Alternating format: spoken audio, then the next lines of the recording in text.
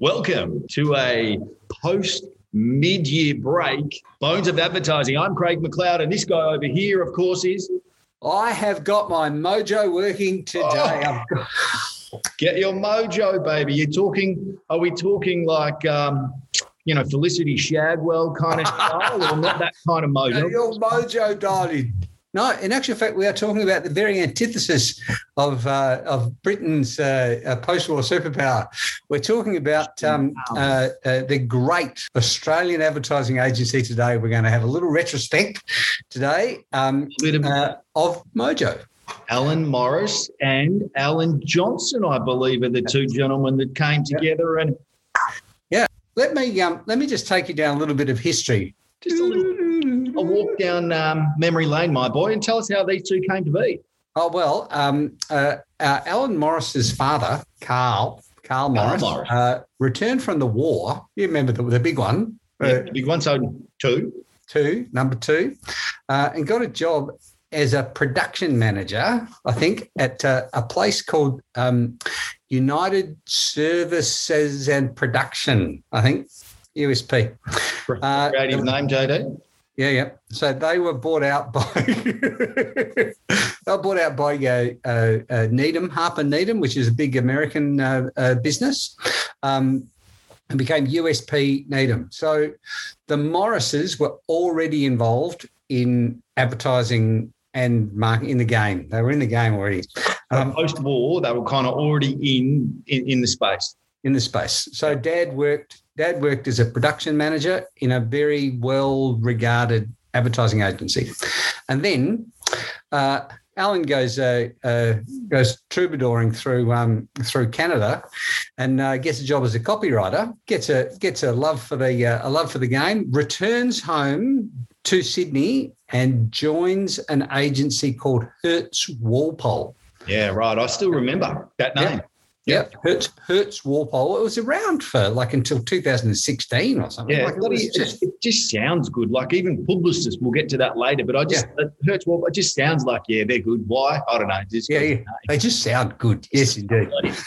And there at Hertz Walpole, he meets a young bloody tyro called Alan Johnson. Alan Johnson is an Adelaide boy. You're I don't know much about your Wisp of the Woods. Oh, yeah, I spent a bit of time in Adelaide. I can speak proper. Beautiful wines there.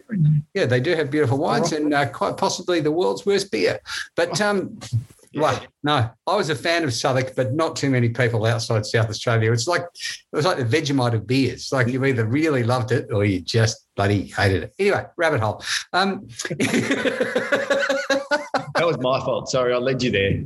No, that's all right. So, he moved to moved from Adelaide to let me get this right. He moved to Sydney. Yep. An agency called, very creatively, Marketing and Advertising. Thanks for that, JD. Just the name alone. What do you do? Marketing and advertising. What's your name? Marketing and advertising. Yes, you're going to rank well, but they didn't have rankings back then. They didn't have rankings back then. Really simple. Just keep it simple, stupid. That was their whole thing. So he joins the copywriting department, writing jingles. Yep. So partial to a jingle, wasn't Al? He was very partial, quite like the little tune. Jingle, which turned out to be the great success of the business. He then leaves marketing and advertising and joins Hertz Walpole. Yep. And at Hertz Walpole in 1973, 74, he joins forces with Alan Morris and they have immediate success. Immediate. But they brought, didn't they? They brought a couple of the key clients from where they were who were already. No, you're getting in front of yourself. Sorry. You're revising. You're a revisionist. And I've told you. I've warned you over and over again. You can't rewrite history. No, me backing up. They met at Hertz Walpole. Yep. They did a couple of campaigns, and then they went and started their own consultancy and took those juicy commercial vehicles with them. Yeah. Right. Lovely. So, classic little bit of, we like what you do. Could you do it for us over there? And that's what they did. Anyway, I digress. the first piece of absolute oral magic they came up with was for a little-known Australian margarine, a vegetable spread called Meadow Lee. You ought to be. You ought to be congratulated for remembering that. Let's play it. Bloody brilliant. Take a bow, Jenny Lee. That's how a sandwich ought to be. Well spread with Meadow Lee. Congratulations, Jenny Lee. Take the stage, Mrs. Waits. What a lip smacking stack of pancakes with that Meadow Lee taste. Congratulations, Mrs. Waits. All the things Australians love to eat taste better with Australia's favourite Meadow Lee. Well done, every mum. Good cook and makes this country run. From Meadow Lee to everyone. You ought to be congratulated. How, like, that brings back memories for people of a certain age. You'd have to say, like, and I love that it's not like it's Australian. It's Australian, but one of the real important points, which I remember you saying to me, JD, when this was brought out, the ads at the time were this almost pompous English male voiceover all the time. Everyone, welcome, yes, welcome. You know, like it was very, very English. That's kind of everything that we'd had up to this point. Now, all of a sudden, you've got an Aussie kind of iconic voice, and I think one of the gents actually loved doing his own voiceovers as well. Didn't he? Used to sing some of the tracks. I can't remember. Was it? Yeah. Oh no, I think they both probably out of their own. So voices. now you've got this Aussie voice cutting through with a killer jingle and something that sticks in your head. But you also went on to tell me when we were doing the research on this, JD, that they didn't get their dues for this, and the idea was so bloody good because it was a jingle, but it was a ripping jingle, and today still rings true. I mean, so much so that you were saying, you know, like it's people in the psychology profession will reference this tune to see whether the memory of the person they're talking about helps them understand where they are as far as whether they can remember or they can't remember things. Oh, absolutely. So there's two really key points. Like I think that they didn't get awards. They did not win the awards they were due because there weren't effectiveness awards back then, and everyone was falling in love with a new style of advertising, which is coming out of the Campaign Palace, which we will get to at another week. Yeah, but they were that story to light as well. They were the classic kind of advertising idea people. You got to see the idea on the page. Ideation process. Yeah. Whereas this idea in Meadow Lee is like mum's the hero. Like all of a sudden, mums are like not just making sandwiches. They're like, you're providing, you're doing, you know, you're making sure your family's healthy. Like it shone a light on the person who would buy the product and say, we reckon you're bloody good, and thank you very much for buying our product.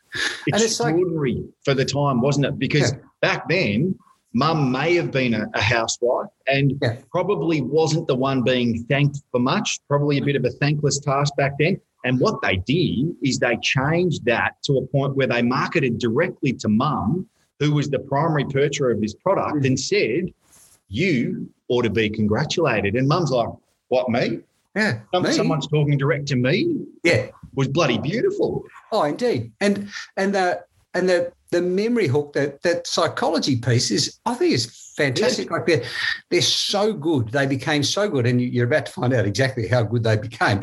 But they became so good at creating memory hooks that today, for people of a certain age, some psychologists will use some of the jingles, the advertising ideas put to music. So they weren't just a jingle, they were an advertising idea, musical advertising idea. People will start singing those jingles, especially as we get into it, our favourite one with starring Dennis Lilly.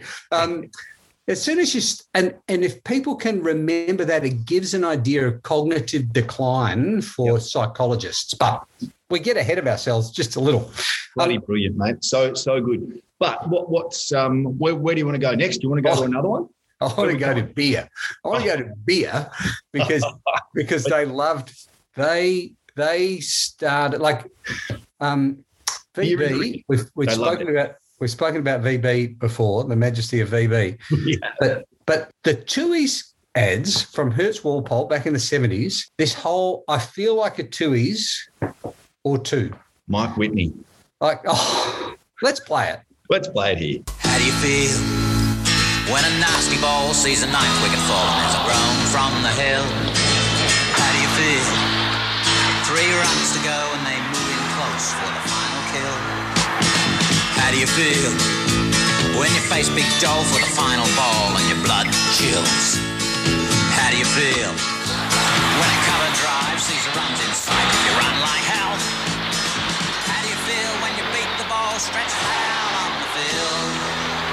How do you feel? How do you feel?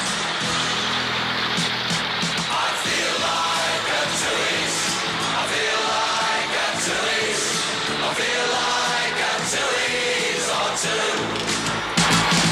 I feel like a Tooheys. I feel like a Tooheys. I feel like a Tooheys rough brew.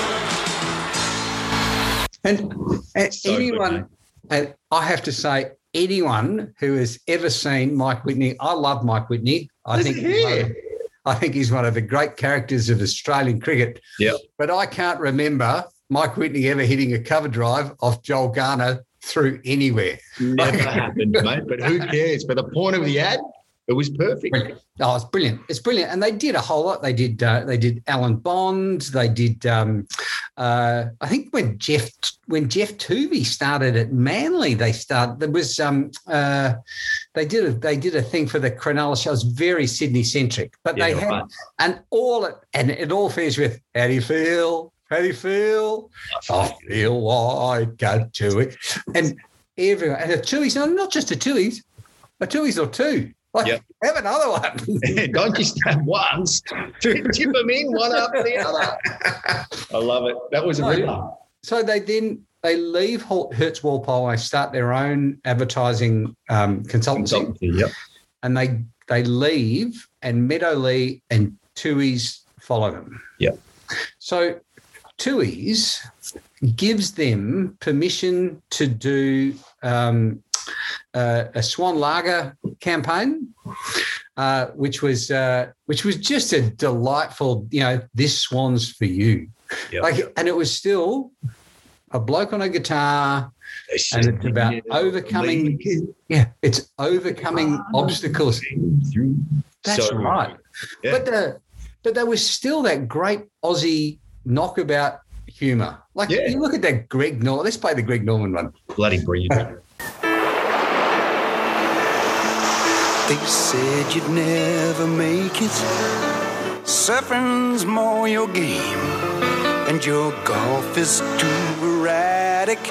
You'd better stick to riding waves. They said you'd never make it. It seems their words were true. It must have been heartbreaking when you knew what you could do. They said you'd never make it, but you finally came through. For all of you who made it, this one's made for you. Made for you. This one's made for you. You've made it through, and this one's made for you. So good. The shark. And with the claret jug after, just showing everyone. Yeah, see that's mine. Yeah. But the whole that whole recognition of you choked a couple of times, Greg, didn't you? Didn't give up. Yeah. Didn't quit. No. Number one for longer than most, mate. Longer than everyone but one. Yeah. So people forget that when they talk about the shark. They're so quick to knock him. But also more wins on the tour, but maybe not majors, more wins on the tour than almost just one as well, wasn't it? Yeah. Except I think there was a guy called Gene Saracen back in the day, but he was one of the most successful golfers of all time. Yep. But then rabbit hole. We love rabbit holes. And then they back that up. So they've done Tui's, they've done Swan. Then they go to Queensland and they drag out this one. I can feel the forex coming on. I can feel the forex coming on. Got the taste for it, just can't wait for it. I can feel the forex coming on. I can feel the forex coming on. I can feel the forex coming on. Got the taste for it, just can't wait for it. I can feel the forex coming on. I can feel the forex coming on. I can feel the forex coming on. Got the taste for it, just can't wait for it. I can feel the forex coming on. I can feel the forex coming on. And this piece, this became, I can feel the forex coming on.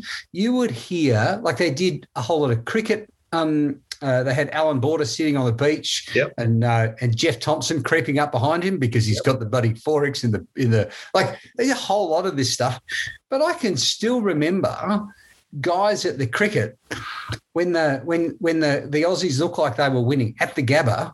Someone will start saying, "I can feel a forex coming up," and everyone's just bloody screaming, "Yes, yes!" It was bloody brilliant. And you know what? Even today, people of a certain vintage will still sing that. Yeah. And it's still around today, which is extraordinary to think. And they were known for their jingles, weren't they? Yeah, absolutely. Absolutely.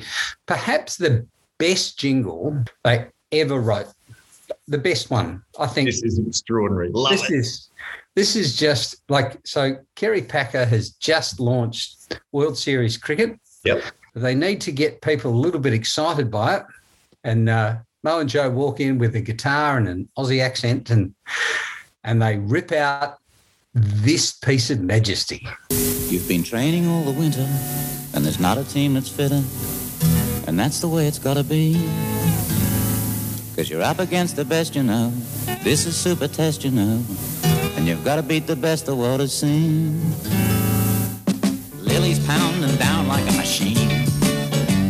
Pascoe's making divots in the green. Marsh is taking wickets. Hooks, he's clearing pickets. And the Chapel's eyes have got that killer gleam. Mr. Walker's playing havoc with the bats. Redpath, it's good to see you back. Lady's making runs. Dougie's chewing gum. And Gilmore's wielding willow like an axe.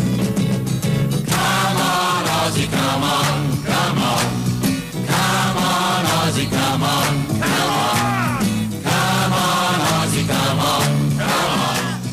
Come on, Aussie, come on. Wow. Come on, let's sing it. Lily's pounding down like a machine.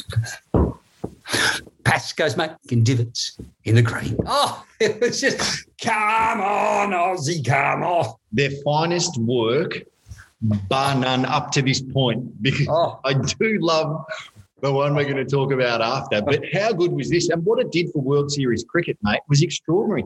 And today, again, not only like the forex, but people still sing this today. People have never seen the ad. Never seen the ad, but still sing it at the cricket.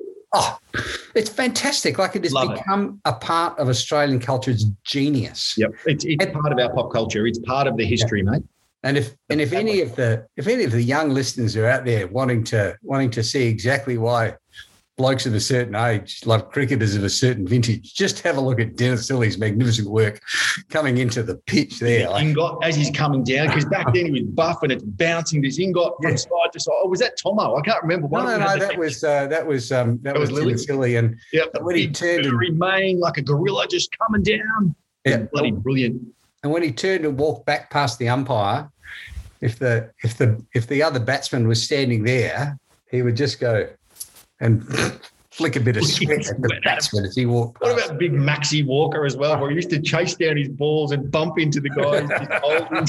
It's a bit of an accident. Sorry about that. Oh, I love it. It was pure entertainment. It was brilliant. It was really brilliant. And you're right. It was something that connected an audience to cricket that they've not been able to replicate ever since. And I know it was a genre where they changed from being test cricket to this World Series, and it was shorter, and it was nights. And, mate, they'd packed the MCG. They sent them out in these extraordinary colours, but the tune that was connected to it as an advertising campaign, if you ever want to understand the impact of a cue, that is something to watch.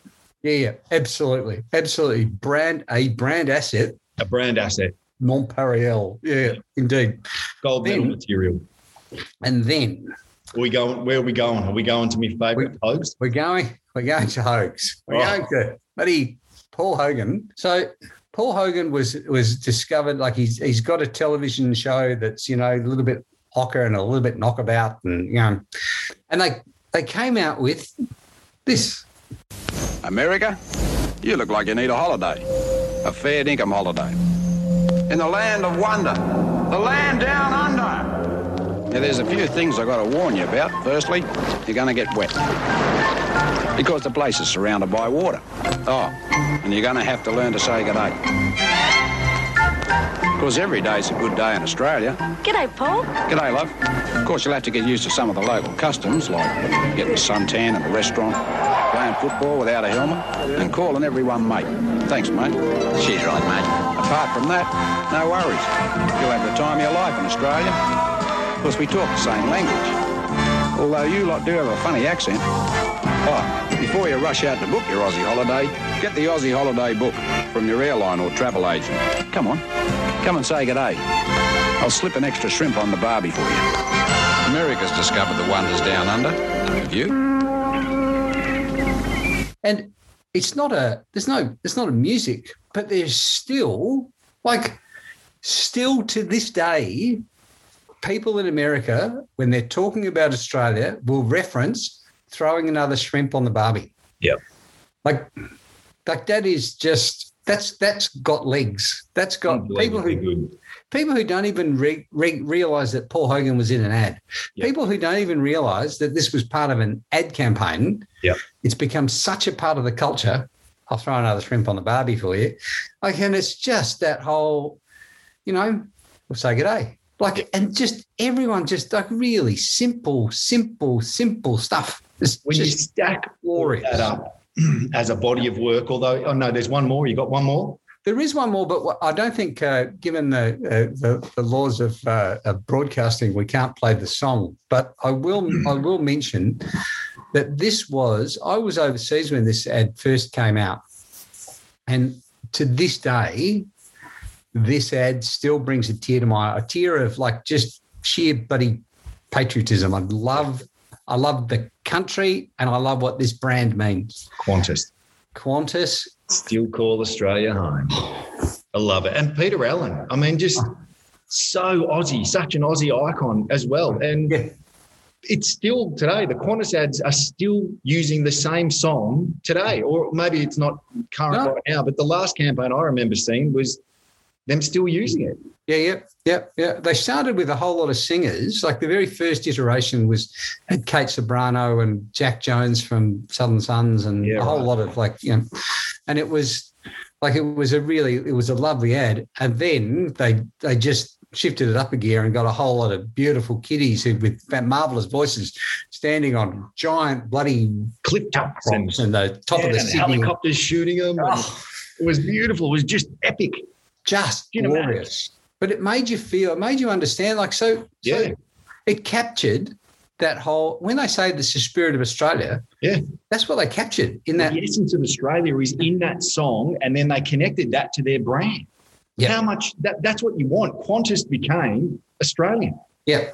And that's all of that trickles down to a bloke from Adelaide and a guy whose dad came back from the war. Like just a stunning body of work. Yeah. And like they were at one stage the largest billing advertising agency in Australia. Yeah, I think you were saying, like, what was it, like in 89, 180 million or something? What was it? Yeah. Largest, 89, when they were with MDA, so they joined with Monaghan, Damon and Adams. That's correct. 180 million in billings. Yeah.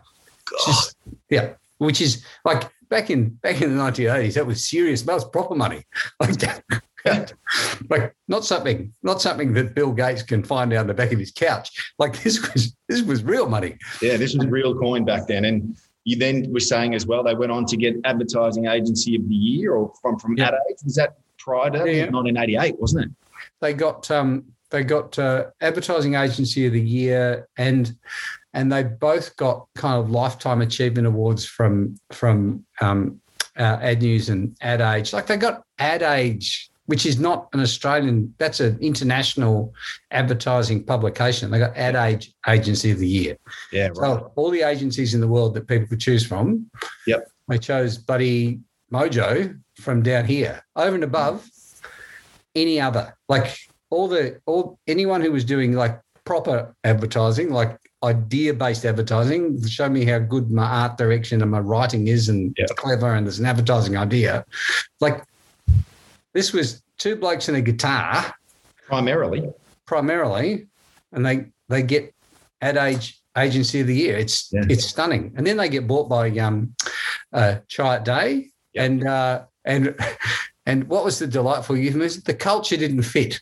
Yeah, but Try It Day were Apple at the time as well. So, you know, they were very strong connected with jobs and belting out all of those extraordinary campaigns that they came up with as well. So they had a head of creative who I can't think of his name right now, but he was. I think it was Lee Clow was kind of the king there, and perhaps just didn't quite connect because too many cooks in the kitchen, mate. Sometimes makes really. I don't think it was cooks in the kitchen. I think it was like there was a cook in the kitchen and these two blokes drinking beer out in the lounge room. It wasn't with a guitar. I think that's probably. So why don't you do this for Apple? Bloody brilliant. That's really cool.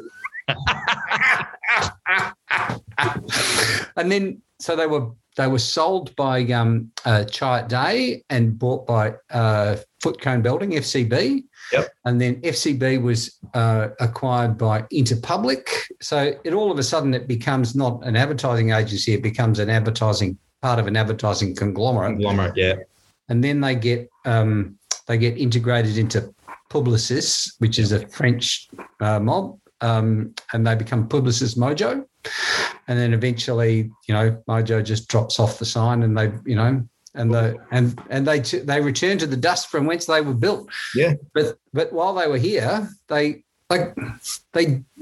created ads that sold product they weren't designed to win awards. They were designed to make people feel good about buying a product, and they understood what customers needed to hear. They understood what advertisers needed done. They needed to create campaigns that people remembered when they were ready to buy. They drove sales. Their campaigns were about making people buy their stuff. Definitely. Absolutely. And we will. We'll do a little retrospective on the Campaign Palace and completely shift. You know, with their nemesis. So they were kind of similar time frame, weren't they? But with very, very different focus. So one, as we said, kind of changed the landscape with that, you know, English style VO into this Aussie and iconic Aussie voice with a stack of tunes that went with it. So the music was really big for Mojo, whereas Campaign Palace, very different philosophy, but we'll touch on that another time, my boy. We will. We really do. To the end of another edition of The Bones of Advertising. That has brought us to, much like Mojo, to the end of our journey. Yes. What a strong return post mid-year break, mate. Well done. Well done you. It's been a delight. That was a lovely trip down memory lane. We should do that again. Don't go changing. I'll see you next time. I won't. Take care.